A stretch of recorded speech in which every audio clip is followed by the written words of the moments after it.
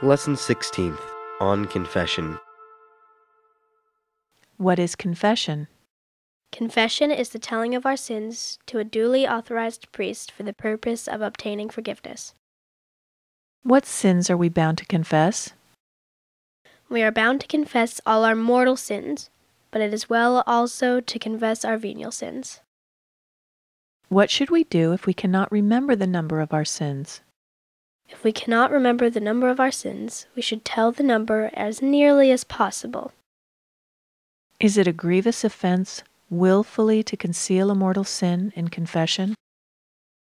It is a grievous offense willfully to conceal a mortal sin in confession, because we thereby tell a lie to the Holy Ghost and make our confession worthless.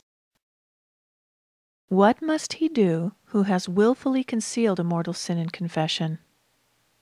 He who has willfully concealed a mortal sin in confession must not only confess it, but must also repeat all the sins he has committed since his last worthy confession. Why does the priest give us a penance after confession?